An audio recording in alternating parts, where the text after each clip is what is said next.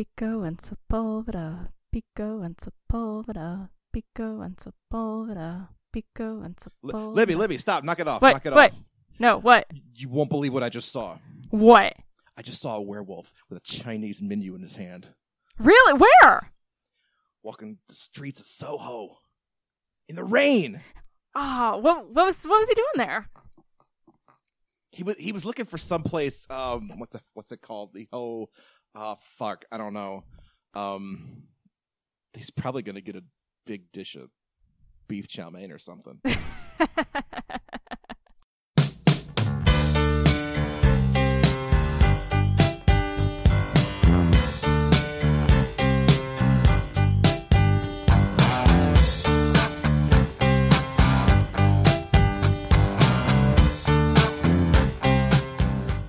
Hello, and welcome to another fantabulous episode of the OST Party. This is a movie soundtrack podcast where movie fans and music fans come together and have a rockin' good time talking about all of our favorite movie soundtracks. Hi, my name is Joseph Wade. I will be your host for this evening. Here with me tonight, as always, is my lovely and belligerent co-host, Libby Cudmore. Libby, what is shaking? Ow. Ow! It's a little late for Halloween, but we're still talking about werewolves. Yeah, why not? How are you? I'm good. How are you? I'm doing great.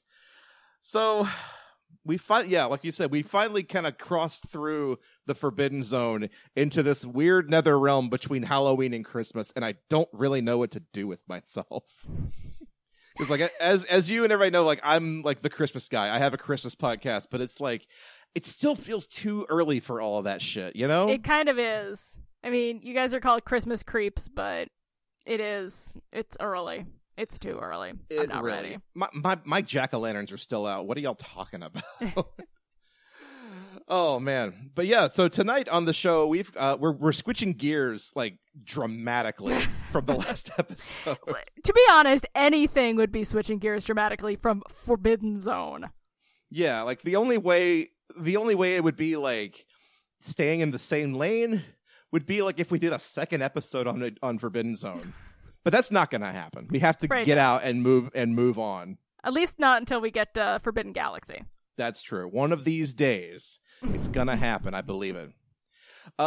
So, real quick, before we dive into the meat of this episode, Libby, we've got some business to take care of from last episode. Yes, Libby, we take it away. So, all of you out there listening, only a handful of you, I think, had actually ever seen Forbidden Zone, which is a shame because you really should. It's definitely something different, just different, weird. So, we put out our poll, and with 40% of 5 votes, Pico and Sepulveda and Squeeze It the Mooch are tied. Forbidden Zone got 20%, and nobody gave a vote to Witch's Egg. You people are monsters. I say that every week. Give Susan Tyrrell some goddamn respect, please. Yeah, I almost said there were no losers this week, but there was one, and her name was Susan Tyrrell. I know. How dare you people.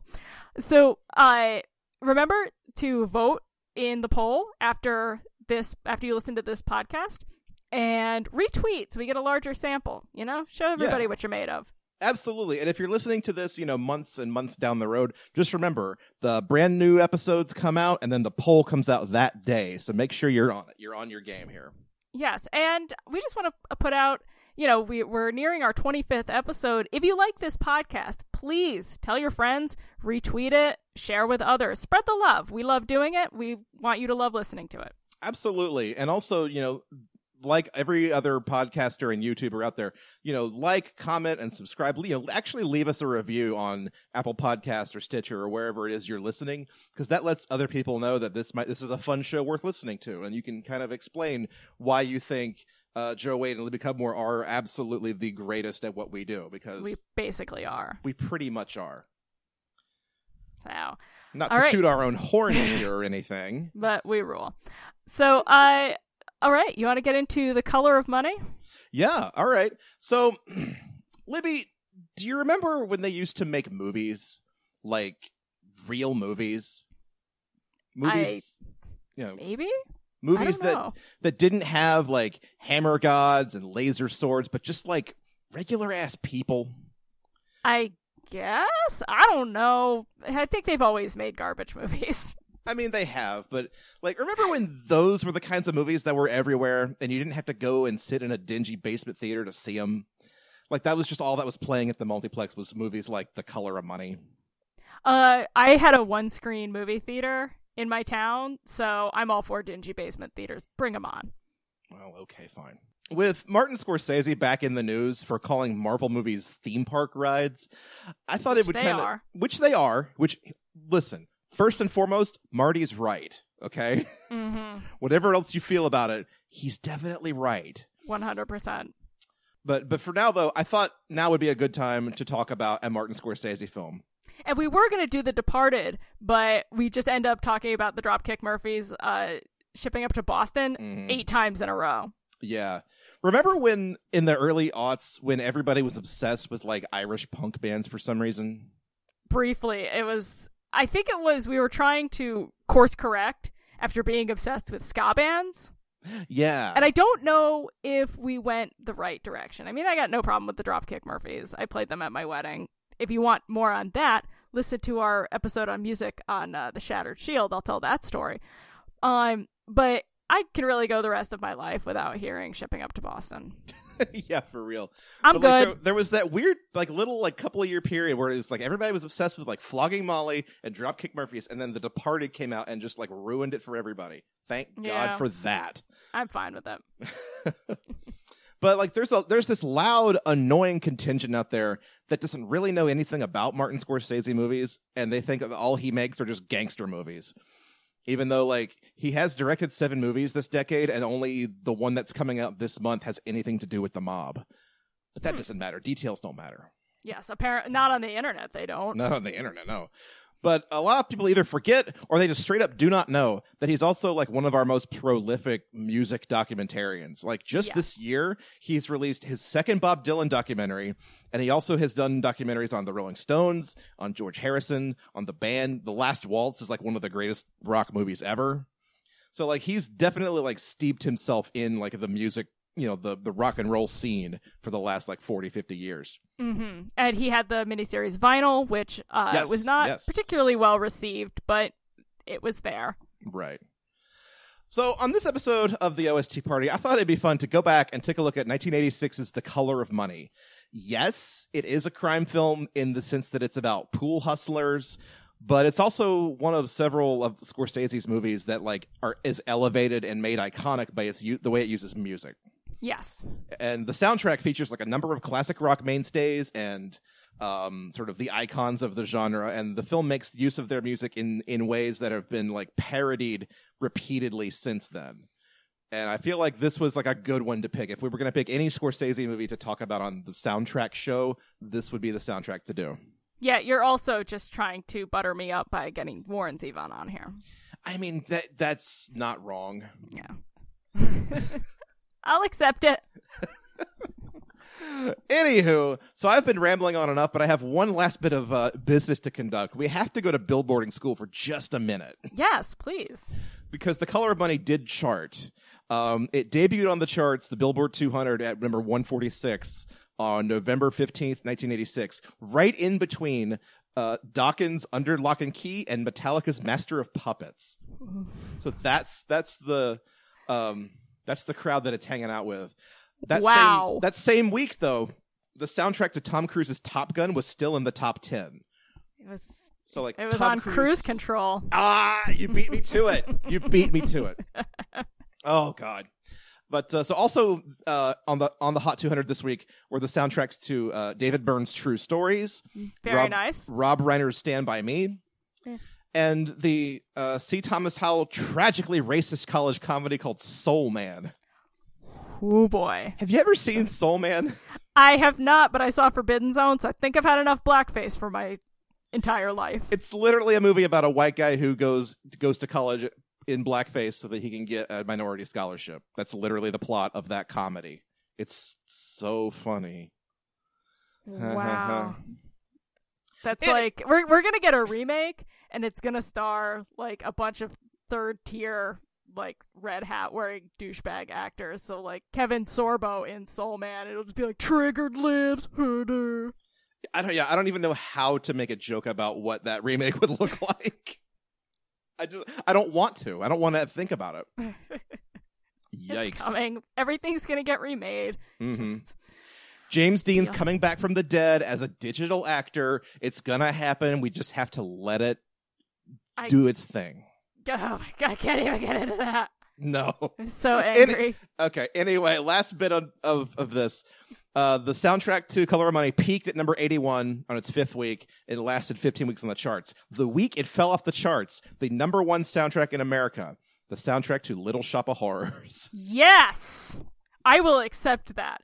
That is a great soundtrack. America had pretty decent taste in soundtracks for like that one brief period of time. Yeah, we did. All right, so I guess moving on. Libby, had you seen or heard of The Color of Money before? I had heard of it, and it seemed like one of those movies that is beloved by dads, and as I am not a dad, I did not watch it. Fair enough. What about you? Yeah, I've seen scenes from this movie online for years and years, so I finally sat down to watch it for this show, kind of put them all together in order, and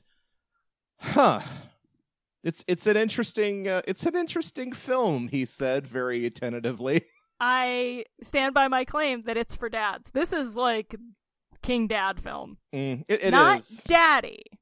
No. Dad. Your dad who, just wants you to wear a sweater. Make sure that you have good socks and, a dad film. It's kind of like the supportive stepdad of films. Like nobody wants it, but here it is. Scorsese is a dad rector. All of his films are beloved by dads.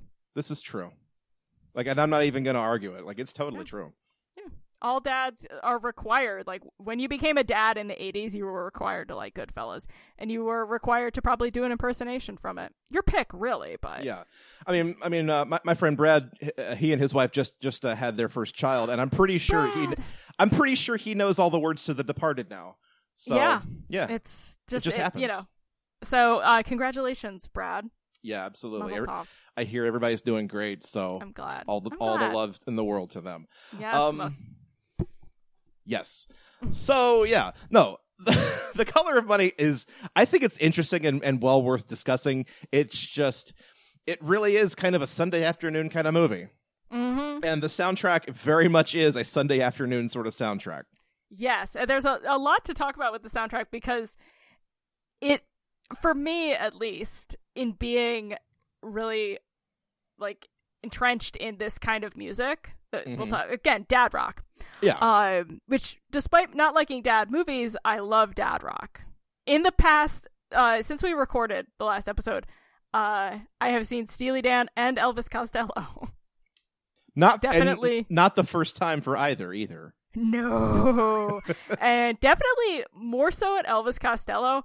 I was easily the youngest woman there. Oh my God. Oh, it was great. I had my pick of dads. Any dad I wanted. And it's a slightly younger dad crowd at Elvis Costello. Mm-hmm. Like definitely more in my like daddy tastes. Like dads of teens, probably. Yeah, so like mid 50s. Mm-hmm. Mm-hmm. But oh yeah. Oh yes. So definitely, I guarantee you that all the dads at the Steely Dan show, Steely Dads as we call them, I definitely love this movie. I probably should have asked them, like, so what do you think of The Color of Money? And they would have told me all about it. You could have gotten like on the street interviews. That would have been great. And also, just to get the breadth of like female opinion over here, my girlfriend asked me what we were doing for our next episode, and I said The Color of Money, and she said, "What's on that soundtrack?" And I told her, and she said, "Who?" Don't you know Robbie Robertson and Robert Palmer and Muddy Water? No, not Muddy Waters, but you know those guys. Who? Why? I don't know. Because we're determined to stay relevant. Yes. And pick on Marvel nerds. Let's be real. That's what we're here for. Yeah. Call this a dad movie all you want. At least it's a real movie. Yeah. With actors and a plot. And I'm all for, like, you know what? Let people like what they like. I'm a big proponent of that because I love garbage film. But to put this in perspective, for like 2 years, I kept asking Ian, when Captain America Winter Soldier was coming out, because I didn't realize it had already come out. Wow. And he's like, they've made like 4 movies since then. Like, really? Huh, how about that? Because it, like, I knew that it was a thing, but it never registered that that was like a movie that was playing in movie theaters. Well, the machine moves so fast now. By the time everybody realizes that a movie should be out, they've already moved on to like the 5th or 6th thing on the list. I know. I'm very confused by all of them. And I really don't have like the nerd hate that's in my heart is mostly reserved for Star Wars. Oh, yeah. But I know people who will go see the Marvel movies because they're like, well, I know what I'm getting. It's like, that's not the point. That's the reason you go to Taco Bell. Yeah. And it's like, my thing with, I mean, if you like them, you like them. That's fine. They're fine popcorn fare. But don't try to sit there and tell me they're movies. And dudes do this. They'll be like, they're actually really good movies. No, they're not. They are generic. They use just false emotions and heavy-handedness to make you think that you care. And yes, McDonald's is technically food. But it's not... Okay. I mean, in that you put it in your stomach, and it, I guess you could also do that with packing peanuts. But it's technically meets a legal definition of food. Mm-hmm. But that doesn't mean you want to go there on a date night. Exactly. Now, I find Scorsese, personally, I find him a bit like a high-end, but still chain steakhouse. Like an O'Charlie's or a Longhorn or something like that. Yeah, it's still good. But it's a little tiresome after a while. Mm-hmm. He definitely makes the same type of film. A little Scorsese goes a long way. Exactly. And I feel like watching this, there are certainly scenes and set pieces in this film that I've read up on, and those were considered like too flashy by half. And now it's just like, oh, people do that shit all the time now. Nobody cares. Yeah, and I definitely recognize that this was likely innovative when it came out. I was like 3 when this came out. Right. So, it doesn't land with me probably the way it did.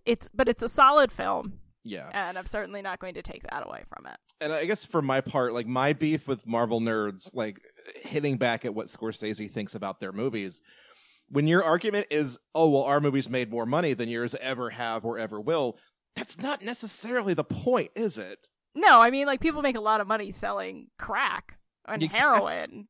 The Kardashians have a ton of money. They're still garbage people. Kanye West, ton of money. Complete asshole. Mm-hmm. And a worthless human being. The Disney Corporation, more money than Jesus.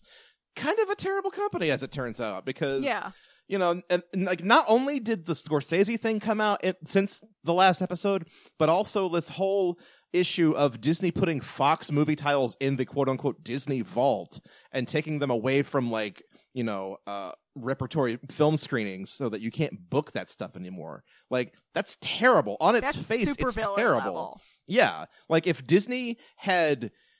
I don't even have an analogy for that. It's straight supervillainy. Like, you can buy the company that created Alien, but then to take Alien and put it in the vault away from all of the prying eyes of paying customers just seems wrong. Yeah. That being said, Ridley, Disney princess, talk amongst yourselves. Ooh, I'm into it. Speaking of which, The Color of Money, produced by Touchstone Pictures, a Walt Disney Company division. So good luck seeing that at your local art theater. It's in the vault. It's been in the vault. So I'm going to throw it to you now, Libby. Libby, quickly and briefly explain what this movie even is. Oh boy. This movie follows Fast Eddie Felson, who we last saw in 1961's The Hustler. He's retired. He's just working as a liquor salesman. And then he sees Tom Cruise just crazying it up in his local pool hall and decides he's going to take him on the road and teach him some skills and take 60%, and they're going to hustle. And Tom Cruise is obnoxious the whole time. His girlfriend Carmen learns more about hustling and is awesome. And there's a lot of like dad lessons along the way. It's Tommy Boy with pool. It's exactly Beavis and Butthead to America with pool. No, not really. No, but this is like another road trip movie. Like we kind of fell ass backwards into another road trip. We love road trip movies. There's gonna be a 9-ball tournament end of April, Atlantic City. There'll be a lot of action there. I think we ought to go. Wait. Yeah, me, you, and Carmen. Yeah? That sounds like a lot of fun. Best part is we ought to leave tomorrow. Tomorrow? When I leave today, tomorrow. What is it with this guy? Crack me up. Vincent, if you're gonna take the plunge, give yourself a fair shake. Because this one, like they're kind of on the road, hustling along the way to make the money to get to the big pool tournament in, I guess, New Jersey? Yeah, in Atlantic City. In Atlantic City, yeah. So, which I didn't realize until watching this, like, beginning to end. This is the movie that the Farrelly Brothers' Kingpin is a parody of. Like, almost directly. And I never knew that. Wow. Okay. So, when we will at some point do an entire series on the films of the Farrelly Brothers, and Kingpin is definitely one of them. Oh, yes. Yes, indeed. Because you best believe we will talk about Blues Traveler. Oh, yes. I will say things that will probably get me kicked out of, like, music coolness, but I don't care. John Popper will search himself on Twitter and yell at you repeatedly. No, he's going to like me, because I have a weird soft spot for Blues Traveler. Oh, okay. Yeah. So, here's my question. Are you a pool player? Not professionally. Not even amateurly. I know how to play pool. That's about it. I can't do trick shots. I can't run a table. None of that shit. No. I have theoretically been taught how to play pool. I stink at it. And it's one of those things I like. There was a pool hall in Binghamton that my friend Jason and Mike and I used to go to and really just kind of fuck around. I like sitting on the edge of a pool table and looking really sexy. Not a good pool player. We had fun, but I haven't played since. So what you're saying is between my amateur level skill and your ability to lean on a pool table, you and I could road trip across America just using those skills. Yes, and we would be good for guys like Vinny to practice losing to in order to hustle bigger marks. Yes. Those are the services we are rendering, and that's how we make our money. Yeah. Tom Cruise, hit me up. That's right. Oh, boy. So I guess the last thing I'll say before we really get into the film and the soundtrack is that while I was driving around listening to this, because that's how I listen to these soundtracks for our show, I drive around town and listen to them. This made me feel like I was trapped in, like, a weird John Hughes movie. Like, not like one of the good ones, like Home Alone or Vacation, but like one of the ones where, like, some rich guy who's really shouldn't have kids at all, like, all of a sudden realizes he has, like, 6 of them and has to drive them all across country back to his house. This music feels like the soundtrack to that movie. That is a very specific fantasy. Incidentally, I've never seen a John Hughes movie. I could be completely wrong. Wow. It just has that sound of, like, a sad dad driving across country. And I know we're harping on the dad thing, but it's just so true. Wow. I don't know. We're going to make a movie, because this is set 25 years after the events of The Hustler. Mm-hmm. And so now we're going to make a sequel, and it's going to star Tom Cruise as a dad who picks up a kid that maybe doesn't have, like, a good dad, but he's a really excellent pool player, and he's going to he's going to teach him the same lessons that Fast Eddie Felson taught him. And there's going to be a really sad heart-to-heart scene when Vince takes his kid to the gravesite of Fast Eddie. It's going to be so dramatic and so sad, and then they're going to realize they both love each other. It's going to be beautiful. We've written a really good movie.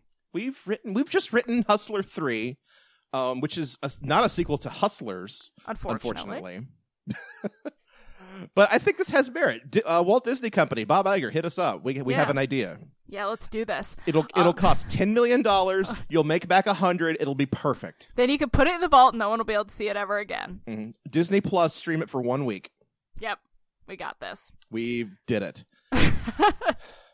So this was one of the many, many Martin Scorsese films that Robbie Robertson, lead guitarist and primary songwriter for the band, as featured in The Last Waltz, did the soundtrack for. And in a lot of places, he paired with Gil Evans, who did a lot of work with Miles Davis, especially on The Birth of Cool.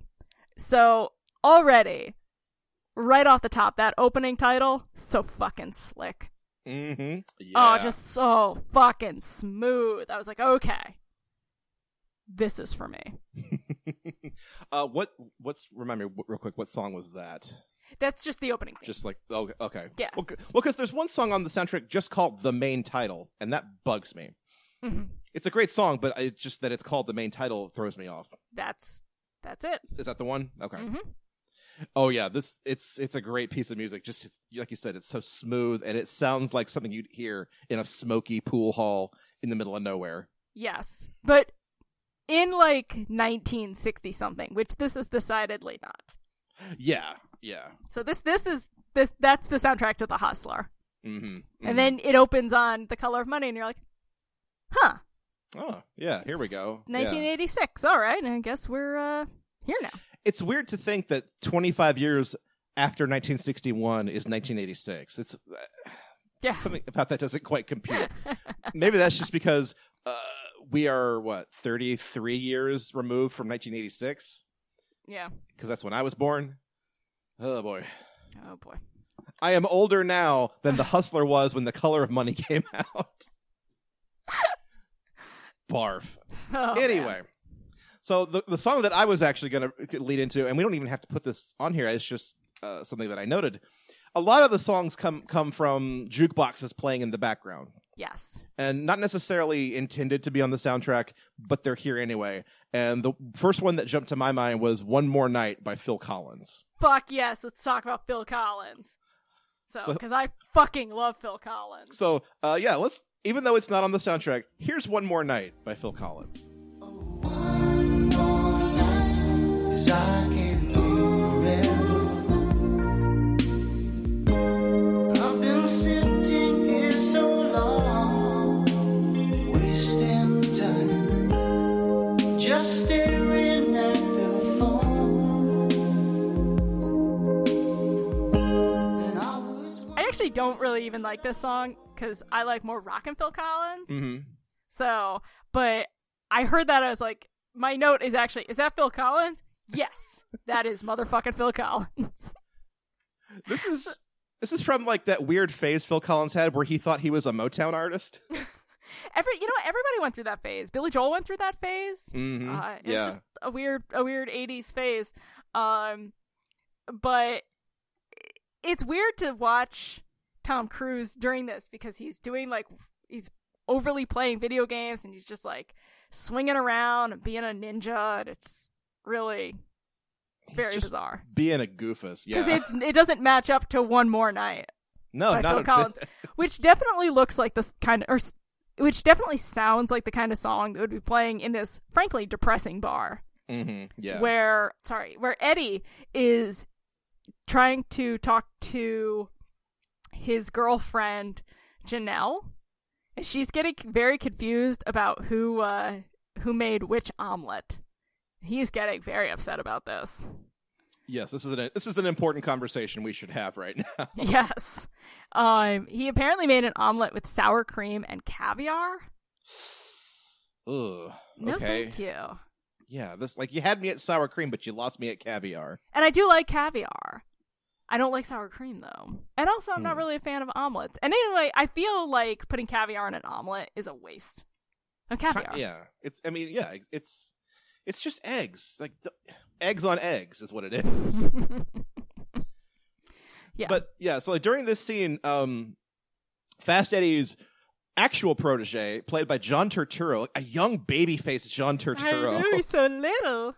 Is trying desperately to hustle anybody in this pool hall, and nobody's taking the bait.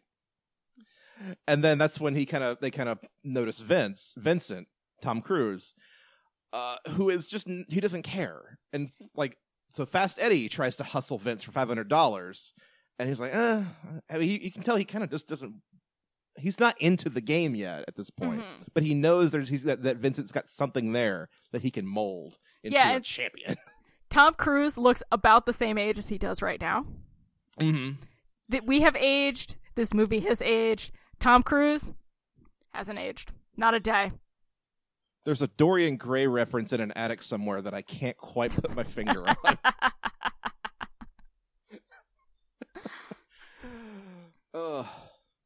So,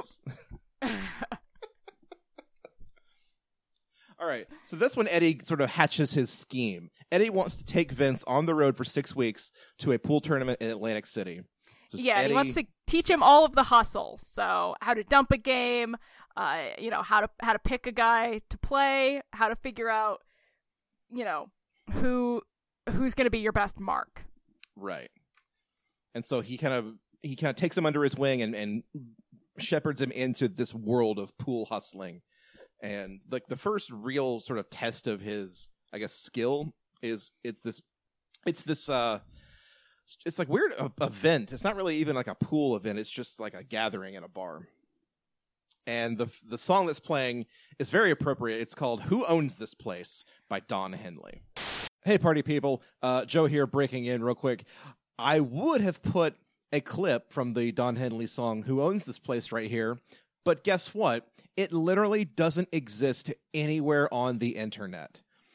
You have to get it from a CD, and we didn't have the foresight to do that before this episode came out. So to Don Henley, or whoever controls your estate and your affairs online, congratulations, you hate money. All right, back to the show. Now, it is well known among those of you who follow me on Twitter at Libby Cudmore that I, like the dude, just can't fucking stand the Eagles. Like, I hate them. And it's weird because I will give Don Henley like a little bit of space because like I like the Boys of Summer. Okay. And I have like a weird soft spot for The End of the Innocents, which is a terrible song, but I kind of like it. This is one of those things with the Eagles, you can always tell an Eagles song. They just sound like the Eagles all of the time. It's this unmistakable genericness. There's the drum machine fills. He seems genuinely questioning. Sort of like a mom who who's demanding to see the manager over an expired coupon. She's like, who owns this place? Who no, owns really. this What's his name? place? So it's not even like a who owns this place? I own this place. It is genuinely, he is mad as hell and he wants to see the manager. And there's a distinction we should go ahead and make now because I guess roughly half of the songs on the soundtrack were written for this soundtrack specifically. And this is one of them. And this is kind of, I mean, if you want to get into the lyrics of the song and what it's really about and how it works in the movie, this is kind of the song where Vince and Eddie are starting to kind of feel each other out and size each other up. Like, who owns this relationship here? Yeah, it's definitely... This is Fast Eddie's world, but Vince is just living in it. Or but is he? Yes. Yeah, it's...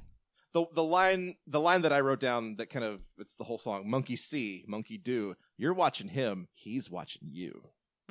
Which is very basic, but like that's what's going on here. And it's in this very grimy pool hall. And one of the things I love is this movie is so ugly and dirty. It's not sexy pool with like dames and glittery dresses. It is rundown. And I kind of like that. It's not Cocktail.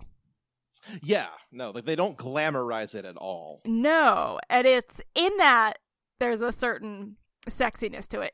You know, the linoleum is peeling, everything's smoky. It is, it's all in these really bad parts of town. And because my experience going to the pool hall in Endicott is exactly that. It was in a really shitty part of town. And I like that. It feels very real. This is not glamorous.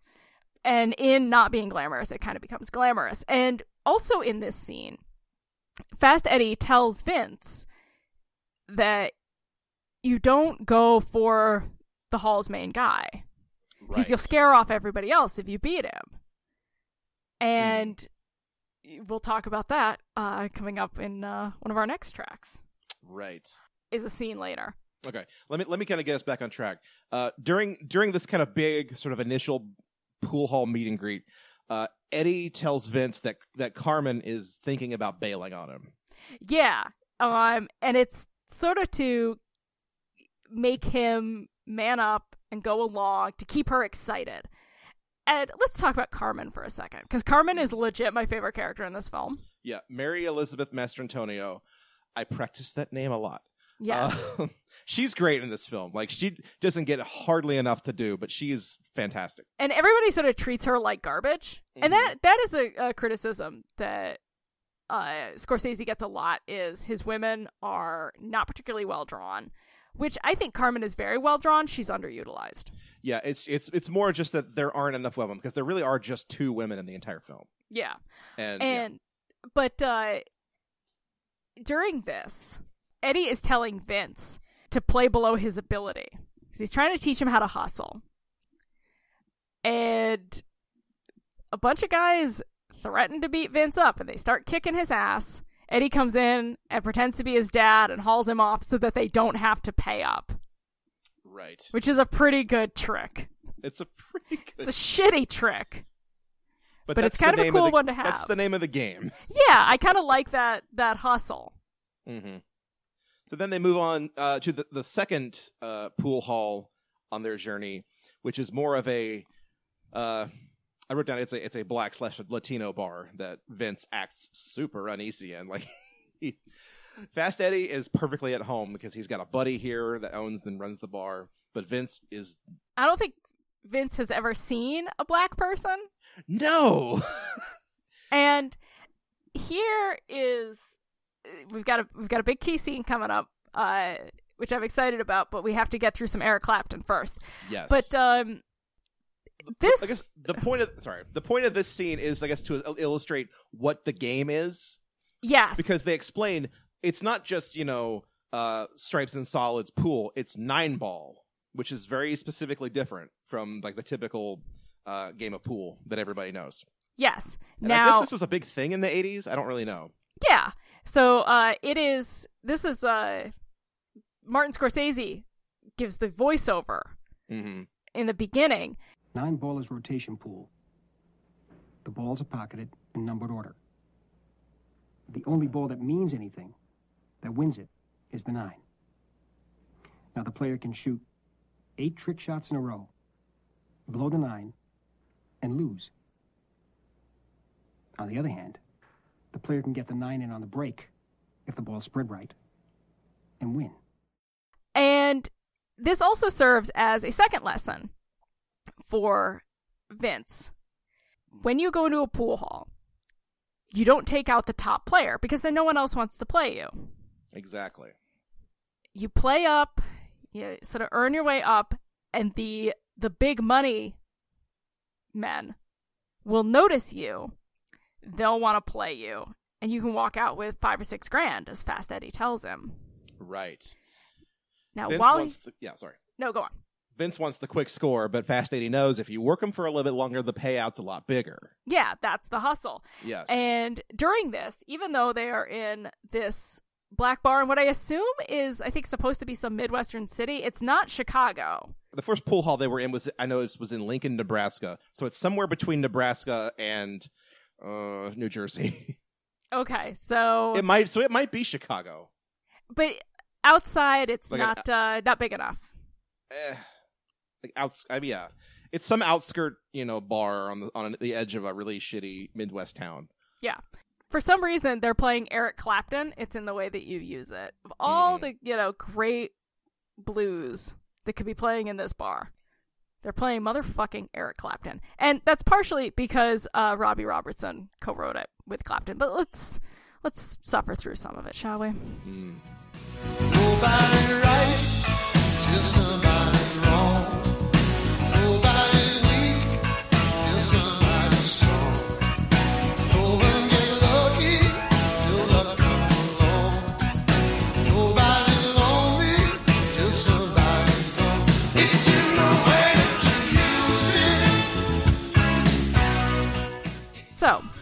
this song actually plays twice in this bar because, like my ex's car, they only seem to have one album.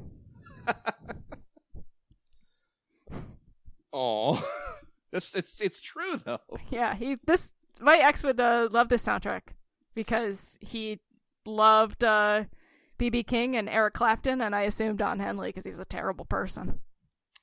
Probably. I mean, there's no accounting for taste, I guess. But yeah, it's odd that this is the song that gets played repeatedly in a Black/Latino bar. Mm-hmm. Whatever. Okay. Yeah. Fun thing about this song, though, Eric Clapton released this as a single, independent of the movie, and it hit number 1 on the Billboard charts. God damn it! Well, dads love Eric Clapton. Yeah, they just suburban dads they love him because it's like the blues, but for white people. Mm-hmm. It's not too ethnic sounding. And it just reminds me of an old George Carlin line about the blues. Or he said, what do white people have to be blue about? Did Banana Republic run out of khakis? Yeah. So the lawn isn't going to mow itself, I guess. Exactly. So, so Vince is hustling like a motherfucker. Also, at this point, we should note that Fast Eddie gifted him a very fancy looking pool cue. That he keeps trying to tell him not to break out the fancy pool cue because then everyone knows you're a hustler. That's the sure sign of a hustler. Yup. Yes, indeed. So, they play some games and they go back to the hotel. And then what happens, Joe? Well, first of all, Carmen hits on Fast Eddie like crazy. This does not work because Fast Eddie then discovers that Vince has once again fled the scene to go back to the bar to hustle some more pool guys. See, I didn't see that she was flirting with him.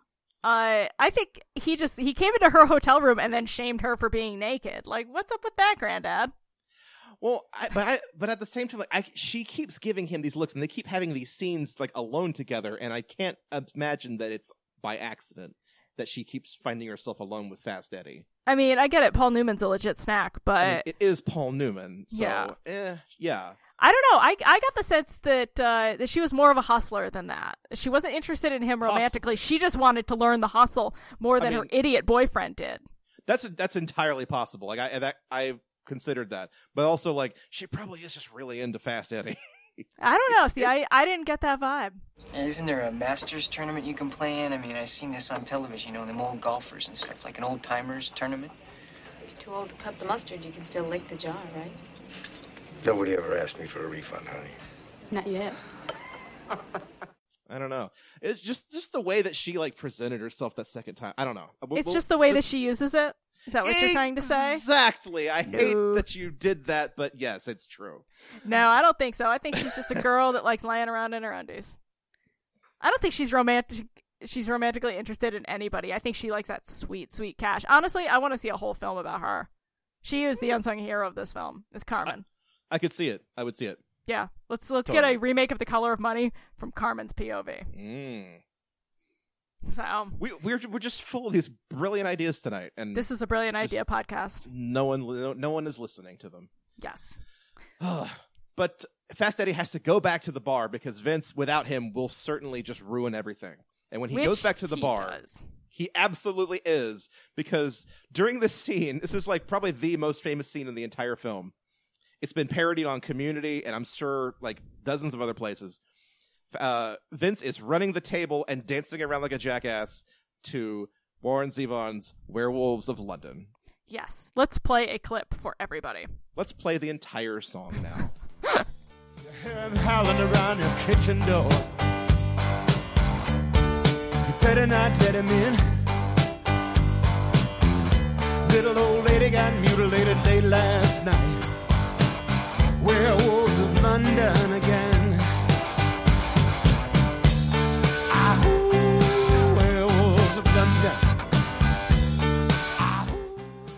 This song needs no introduction, really. No, it's motherfucking Werewolves of London. And I have to say, I was always disappointed that this wasn't used in the film An American Werewolf in London.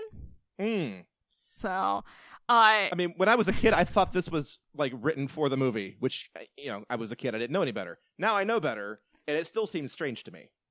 so What is this song? Like, you know a lot about Warren Zevon, so I know you know some juicy tidbits about this song. I do. And actually, I tweeted about this right before we sat down to record, and my dad just replied, "It's about time you talk about Warren Zevon." Oh, so your dad's listening to everything that I say. Oh, my God. He's paying attention to everything I tweet, which I feel bad for him because there's a lot of nude photos. A lot of thirst. My poor father. So this song began as a joke by Phil Everly of the Everly Brothers, because he was watching the 1935 film Werewolf of London, and he suggested to Zevon that he should write a song and adapt it as a dance. So hence the line, "Doing the Werewolves of London." Oh, okay. I didn't know that. Yes. They wrote the song in 15 minutes. Whoa. But didn't take it seriously. And Jackson Browne actually started performing it in concert. So did T. Burn Burnett. And so it was considered for the first Warren Zevon release on Asylum. He had a previous album, but of his Asylum years, Warren Zevon is the first. In 1976, it didn't get a release until 1978's Excitable Boy. Mm-hmm. And it is about a werewolf walking around London.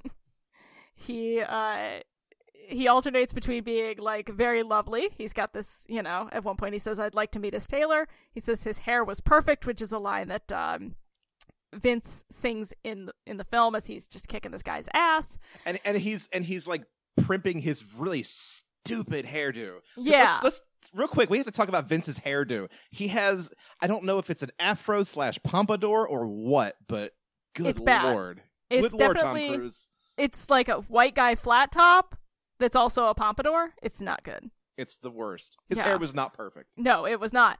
But meanwhile, of course, doing werewolf things like little old lady got mutilated late last night. He'll rip your lungs out, Jim. So he's definitely, like, he's well dressed, but he is, in fact, a werewolf. This song was Warren Zevon's most popular. It was a top 40 hit. It was the only top 40 hit of Zevon's career, which proves that you are all monsters and none of you have respect for a master. It reached number 21 on the Billboard Hot 100 that May. So that was May of 1977. Or sorry, May of 1978. It is a great song. That being said, if you've never listened to Excitable Boy in its full length, it is a perfect album. It is just wonderful. I love that album. Every song on it is perfect. And this song was a decade old by the time it was used in The Color of Money. And so this song had that resurgence in 1986. In 1987, Warren Zevon released his album Sentimental Hygiene after a 5-year hiatus during which he went to rehab. Sentimental Hygiene covers that. Warren Zevon died in 2003 at age 56 of mesothelioma. It was very sad, and I cried really hard because I fucking love Warren Zevon, obviously. Yeah, I remember when that happened. That was absolutely terrible. Like there was a whole who was, I think it was like VH1 did an entire like series following him doing his last album at the time. Yeah, The Wind.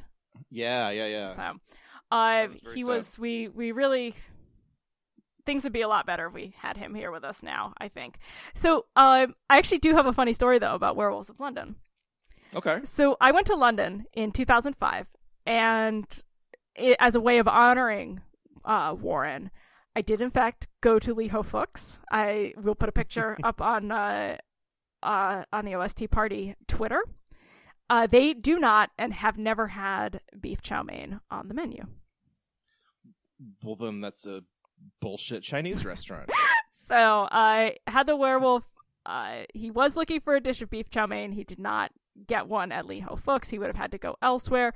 Lee Ho Fook's has since closed down. Another great loss. So hang on, though. So I guess that first line is to imply that he then, when he didn't get the beef chow mein, he just straight up murdered someone at that Chinese restaurant. I think we can assume so. Maybe we should get an anthology series based on Warren Zevon songs. But no, we're going to get one based on Billy Joel songs because the world is a trash fire. That's how that Smashing Pumpkins song goes, right? Which one? The world is a trash fire. That took me a minute. That's beautiful. Well, you know, the fucking We Didn't Start the Fire episode is just going to be like a CNN documentary about the Cold War. Yeah, and it'll probably be directed by Martin Scorsese. So it'll be pretty good, is what you're saying. It'll be good, but it will upset nerds. Mm-hmm. And every dad in the world will like it. Every nerd will watch that and go, yeah, well, Avengers Endgame made $4.2 billion. Ooh. You know what? I'm on team everybody is terrible right there. That theoretical scenario in which Martin Scorsese makes an episode of the Billy Joel anthology series, I hate everyone in that scenario. Because it sounds so, like, that definitely would happen. Yeah, it's going to happen. That sounds too real We're to counting not on happen. it to happen. But, yeah, so also Trader Vic's in London has also closed. I know this werewolf's going to be hungry and thirsty, so everybody you better stay away from him. Yeah. He'll rip your lungs out. And actually, Warren Zevon, one more note about Warren Zevon. This could honestly become a Warren Zevon podcast. It very clearly could. His dad was, in fact, a bookie who handled volume bets and dice games for Mickey Cohen. Huh. So there is a mob connection there. So which probably explains Scorsese. Yeah, so his affinity for Warren Zevon. Yes, indeed. There you have it. There you have it. Wow. So speaking of scams and potential mob connections, I guess moving on to our next scene is a scene and a song. Hold on, we better finish out the scene at Chalky's because it's important.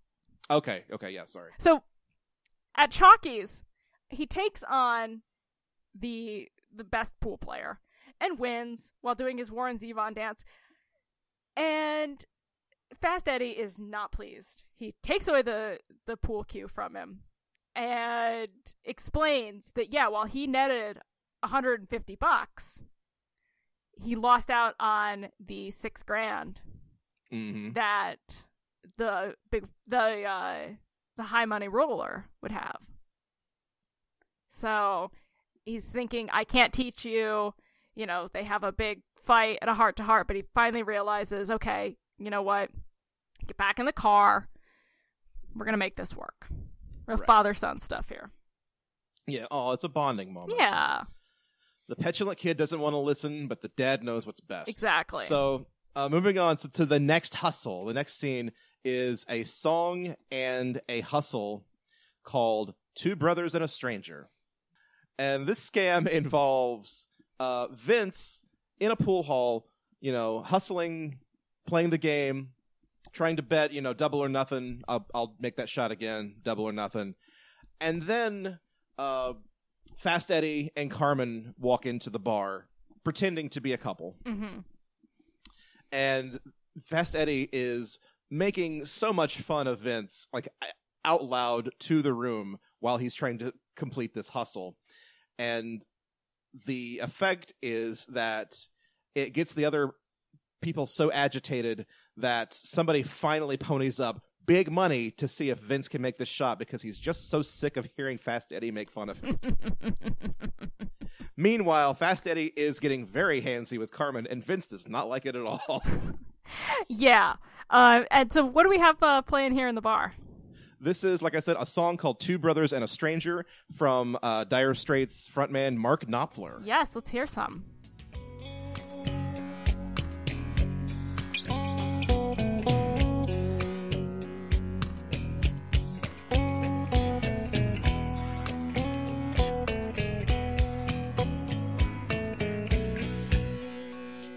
The Dire Straits are 100% dad rock.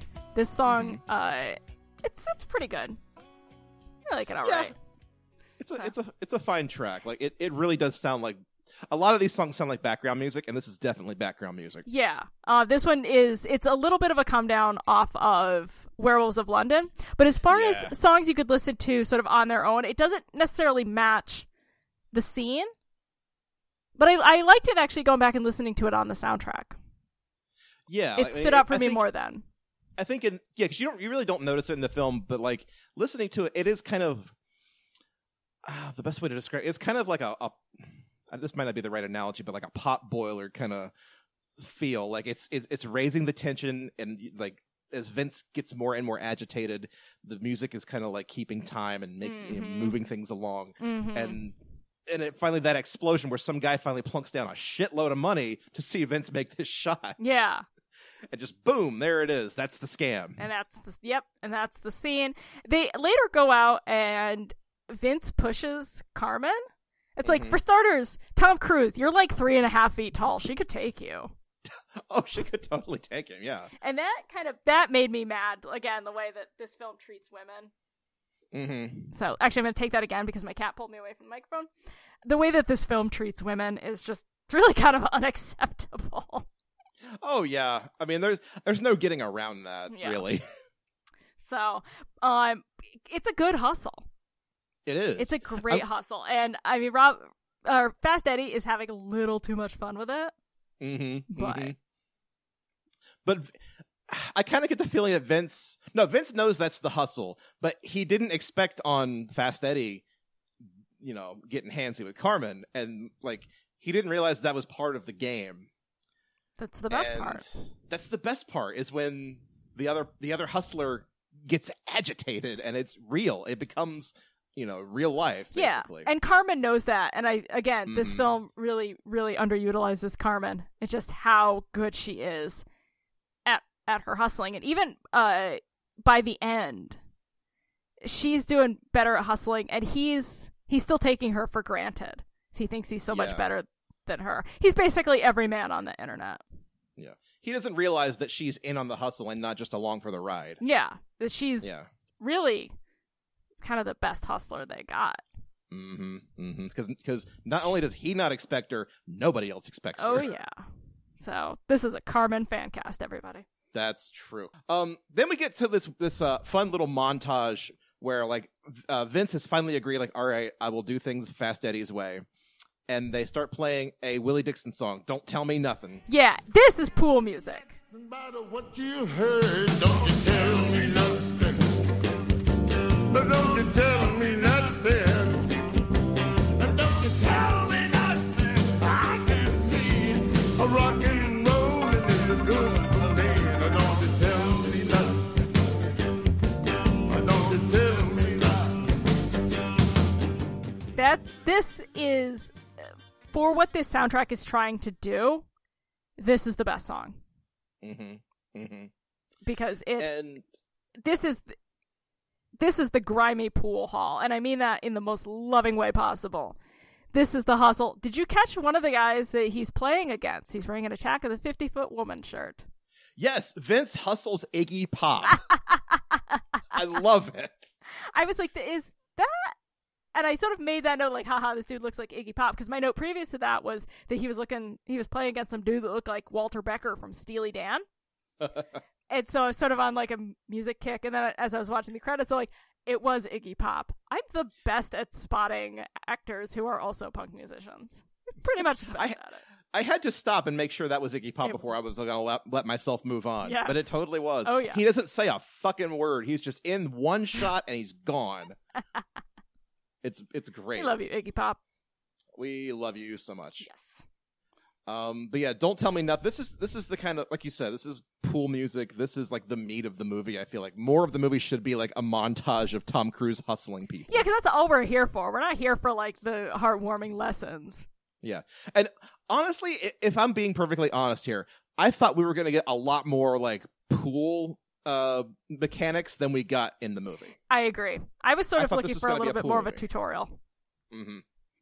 Like, okay, the best analogy I can think of, have you seen Casino Royale, the Daniel Craig James Bond movie? we've talked about my James Bond experiences. So I yes, forget. Okay, I'm sorry. and I got forget dumped these after things. it. So Right. So bad vibes there. But like the way that movie like insists on teaching you how Texas Hold'em works because that's all anybody cares about. because with it regard was to poker. what 2005, and that was a thing all of a sudden. And Texas Hold'em ruled the world. So like I thought this was going to be a movie all about teaching us how 9-ball works because that was apparently popular in 1986. Not so much. Which I guess is good. Yeah, I mean, they don't want this to be a tutorial. They want this to be a drama, a film with a story and characters. So I get that, but like when you've got Tom Cruise learning how to do trick shots and stuff, you might as well use him. Mm-hmm.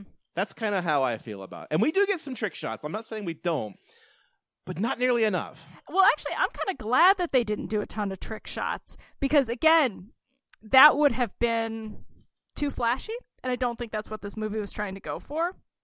Maybe. It's not the Coyote Ugly of pool movies. Ooh. It wasn't trying to make pool look like, oh, it's a sexy new thing that everyone's doing. It wasn't, Breaking 2, Electric Boogaloo. It wasn't trying to get the kids into the pool halls. Yeah. If anything, it That's made it fair. look like really grimy and not all that fun. So It's like, oh, I'm going to get beat up if I go on that side of town. Like, Yeah. that's what kids took from it, yeah, probably. exactly. But so we're going to move on now, away from Willie Dixon onto Robert Palmer, I guess. Yes. And there's actually 2 Robert Palmer tracks on here. Mhm. There's Let Yourself In For It and My Baby's in Love with Another Guy. And I love Robert Palmer. I had to look up the fact that this was Robert Palmer because I always think of him as a strictly pop guy. So things like Simply Irresistible, Addicted to Love, Didn't Mean to Turn You On, sort of a Tom Jonesian kind of British pop star. And so this first one, Let Yourself In For It, it's very smoky. It does have those like big 80s horns. Yeah, lots of brass stings Yeah. in this one. But the vocals were, kind of soft in the mix, and they were This is it sounds like the kind of pool hall you actually want to be in. yeah. Not the grimy, smoky one, but like the one where all the cool kids are hanging out. Yeah. And so that took me a minute to sort of realize like, hey, Robert Palmer. And then the other track which is near the end of the soundtrack, My Baby's in Love with Another Guy. That has like a honky tonk swagger to it, so it's a completely different direction from an already different direction. But it's also like a merry-go-round. I'm just like, is it a country polka? I'm not really sure. Calliope? I'm not really sure what that is, but I kind of dig it. Yeah, this is like the song that I most associate with the movie now. Not really Werewolves of London, because that song kind of stands on its own. Yes. But this sounds like The Color of Money is basically what I'm getting at. Yes. This is what I think of when I think of this movie, is this like kind of big, bouncy, sort of not quite jazzy, but not quite bluesy either kind of number. Mm-hmm. I dig it. I'm into it. Yes. So you know what? Let's put a little bit of the song here. My Baby's in Love with Another Guy. Yeah, let's do it.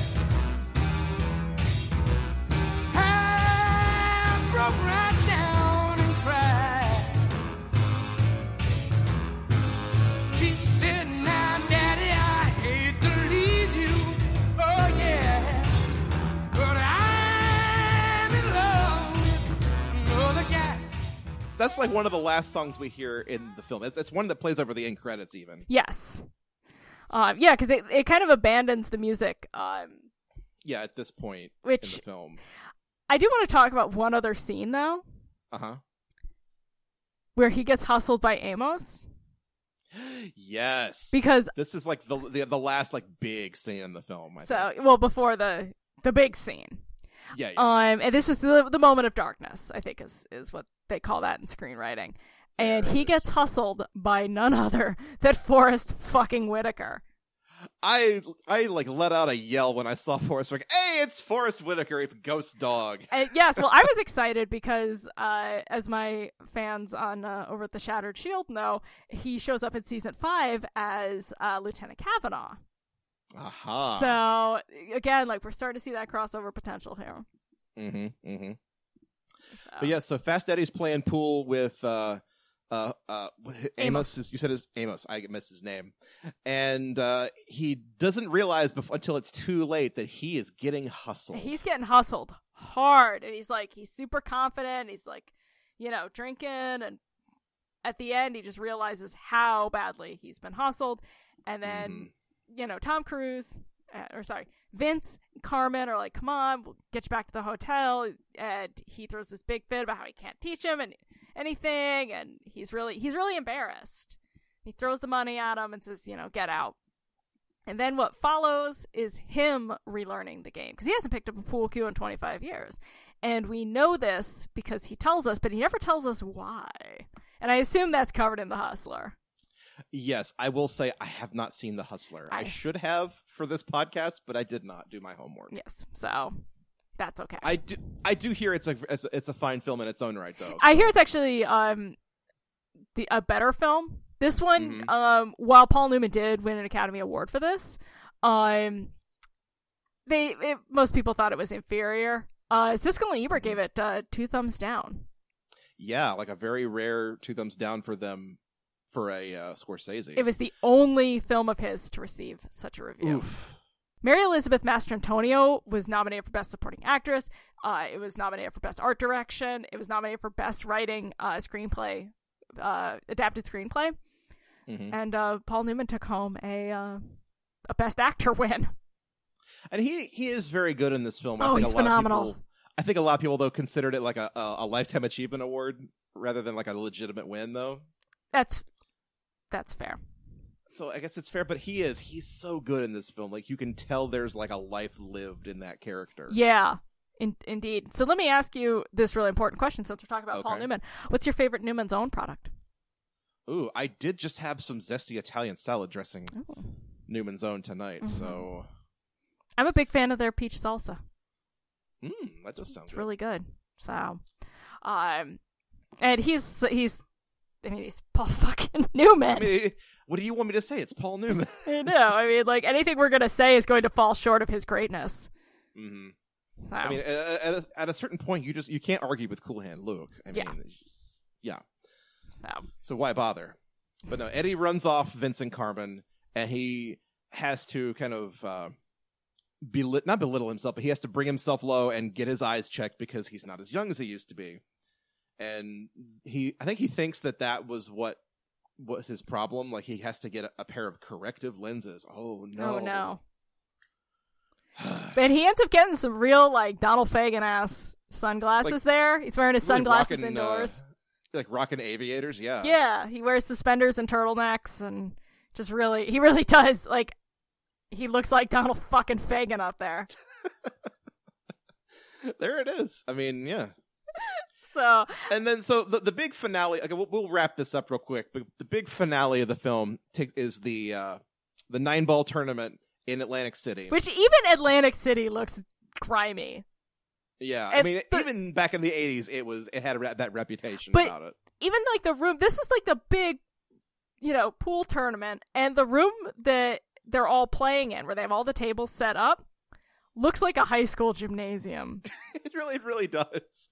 It's like a convention hall that used to have like a Comic-Con, and now the pool tournament's coming into town. Yeah, and tomorrow night Gilbert Gottfried. Yeah, exactly. But like, having played in enough like pinball tournaments in my life, I can recognize this room immediately. Like, it's that kind of a space and that kind of a crowd. Like, these are big pudgy motherfuckers who think they know a thing or two about sports. You're playing pool. So, it comes up where it is Eddie versus Vince, and Eddie wins. Mm-hmm. And I felt a little cheated at first until... Yeah, so Eddie wins, and he is fucking thrilled. Like, he gets alone and then starts celebrating to himself. And it's like, I wanted the film to end right there. See, like, I didn't. I was like, oh, okay, I get it. The old guy still wins. This is a movie for dads. So they feel better about their sons. But... Eddie got his win. Fuck Vince. Vince sucks. However... Vince does suck. But however... What happens? Vince shows up with an envelope full of cash. I gotta talk about these envelopes. Because there's a very specific type of manila envelope that I've never seen that is constantly being used to hand cash back and forth. It's small. It's like a number 10 size envelope, but in that like manila envelope color. That khaki envelope, I guess. Right, yeah. And you never see them except in movies. Like, I've never received a letter in one of those. They're only used to hand illicit amounts of cash back and forth. We're going to get to the bottom of this. But the point is, he hands him a bunch of money and says, "You're cut." Because he dumped the fucking game. He bet on Fast Eddie to win and then took a dive. Oh. It's perfect. That's a hustle right there. I know. I was like, I hate Vince, but I was happy for Carmen. Because Vince is still treating her like shit in the bar and saying she didn't do enough. And it's like, Carmen, babe, go with somebody else. Like, yeah, she's probably the one who told you to do it, Vince. Shut up. Yeah, you stupid dumb shit. So, and Eddie, of course, is heartbroken by this and forfeits his last game. Yes. But the final scene of the film, Eddie has to redeem himself, so he challenges Vince to one final game. Mm-hmm. They shoot their pool cues to see who goes first. Eddie says, "Hey, I'm back." And then freeze frame on Eddie as he breaks. Robbie Robertson starts to play. The credits come up. The film ends. We don't get that final game at all. Which I'm glad. I mean, I'm glad that Eddie's back, but man, that was a roller coaster of a final act, I'll tell you that. Oh, yeah. It's a great final act. I didn't love this movie. That was a great final act. Yeah. There's a lot of downtime in the early part of this film, but like it really builds up to something that's pretty entertaining. Yeah, and a lesser movie, if this was, Marvel's The Avengers, The Color of Money, Vince would have won. And there'd be cheering and the sense of like, oh, I have passed the torch on to my young Padawan here. And no. And then in the mid-credits scene, we see a defeated, downtrodden John Turturro building a robot pool cue for himself that he will use in The Color of Money 2 to destroy Vince forever. Okay, that is our third great idea from this film. This is amazing. That's who Vince and his 6 kids, including his very special now adopted son, have to fight in the new movie. Oh, I just had a really awful thought. Do you think that John Turturro's character in this film got sick of the pool game, dropped the game forever, and picked up bowling and became the character we see in The Big Lebowski? I think the fact that we have a Don Henley song in this is what links them. Mm-hmm. So this exists in the Lebowski universe. Yes. It's canon now. We have declared it. The LCU, the Lebowski Cinematic Universe. Yeah, because let's make this everything's a cinematic universe now, so why not? Yeah. I also like to think it exists in the S.H.I.E.L.D. cinematic universe. I mean, it all exists in the St. Elsewhere cinematic universe inside the fucking snow globe. Yikes, buddy. Yikes. I'm sorry, that's only TV. Never mind. But that's The Color of Money, and we end on Robert Palmer. No, we end on the main title, as it's called, by Robbie Robertson, and then My Baby's in Love with Another Guy by Robert Palmer. So my question to you, Libby, is what do you think of this as a soundtrack? Here's my issue with this soundtrack. I think it's a solid soundtrack. I would like to see the movie that this soundtrack was made for. Because the presence of Don Henley, of Warren Zevon, of Mark Knopfler, even Robert Palmer a little bit. And there's a sunny sort of LA vibe to it.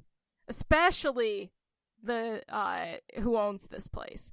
Very 70s, very sunny LA. And it's kind of that LA blues. It's heavy on the sax. You're sad, but it's also extremely hot out. It's kind of day drinking music, if you will. And this film was very cold. It was muddy, it was rainy, it was overcast. And so I don't think big chunks of this soundtrack actually fit with the film it's on. And so especially as much as I love Werewolves of London, would not have picked that for that scene. It doesn't make sense cinematically. It doesn't read, except that he's hopping around. Right. Just it feels like they came up with that scene and then built a movie around it, maybe. Mm-hmm. But that song doesn't scream Nebraska Pool Hall or wherever the fuck they are. No, yeah. And I see what you're saying, though. It feels like a bunch of LA musicians kind of play acting at like Midwestern, like December miserable kind of blues music, I guess. And so I think the soundtrack is strong. Thematically, it all works together. I just don't think it's for the film The Color of Money. There's another film there. I feel like this should have kind of leaned more on the kinds of songs you would hear in jukeboxes at pool halls. Like more like the Phil Collins number and not so much like Warren Zevon and Mark Knopfler. Yeah, you know? So a little more top 40, but maybe a few years behind. Yeah, like the classic, like the pop and classic rock hits of like 1982, maybe. So like, I don't know. The Cars probably wouldn't fit in here, but kind of that era of rock music. What I think, what would have been good here is what my friends over at the Beyond Yacht Rock podcast termed divorce core. So listen to their episode of Divorce Core and pretend that's the soundtrack to The Color of Money. You know, you kind of put the entire movie like into like a different light for me. Like, this is the kind of movie a divorced dad makes. This is everybody's divorced dad's favorite movie. Yeah, because what is Fast Eddie if either a divorced dad or a soon-to-be divorced dad? He has divorced dad energy. He does. Big DD energy. Oh. He was probably sitting next to me at Steely Dan at the Beacon. I'll bet he was. I bet he was having himself a grand old time. Oh, wow. Yeah. So I guess, would you recommend either the film or the soundtrack? You know what? I kind of would. Really? Yeah. I kind of dig it. There's definitely like a time and a place for this kind of movie, and I feel like we're just getting into it now. Like, it's November now, it's starting to get cool out, but we're not quite in like the dead of winter yet. And I feel like this is definitely a dead of winter kind of movie. Yeah, and there's something, I hesitate to say classic because it's such an overused word, but because it's not polished, because it's not shiny, I think it really does have that human element. Like, it's not about playing pool. It's about sort of the human hustle. Right. And I dig it's about that. Yeah, like the older generation passing down lessons to the younger generation, even if it is how to grift people out of money. Yeah, which I really like. And at no point is it heartwarming or sweet.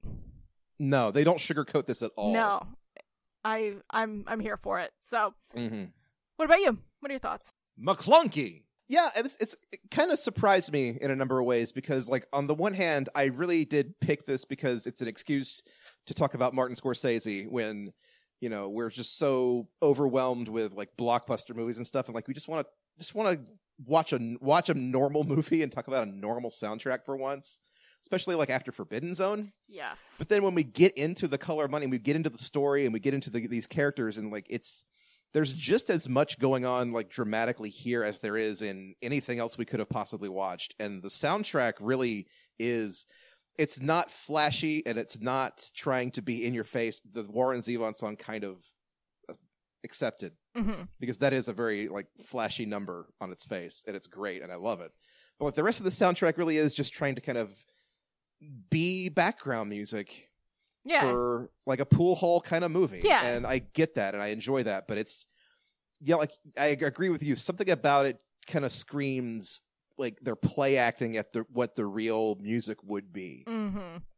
Yeah. And yeah. It is firmly a movie soundtrack. It's not a real, you're not going to hear Werewolves of London in a bar in Nebraska. You're just not. Like, like if he wanted to make this like real and truly authentic, he would have gone to, Lincoln, Nebraska and found some bar band and said, "Hey, do you guys want to write the score to my movie?" That would have been pretty cool. Although you would probably hear the band. So yeah, maybe. Why not put The Wait on there? That's Which is true. a great song.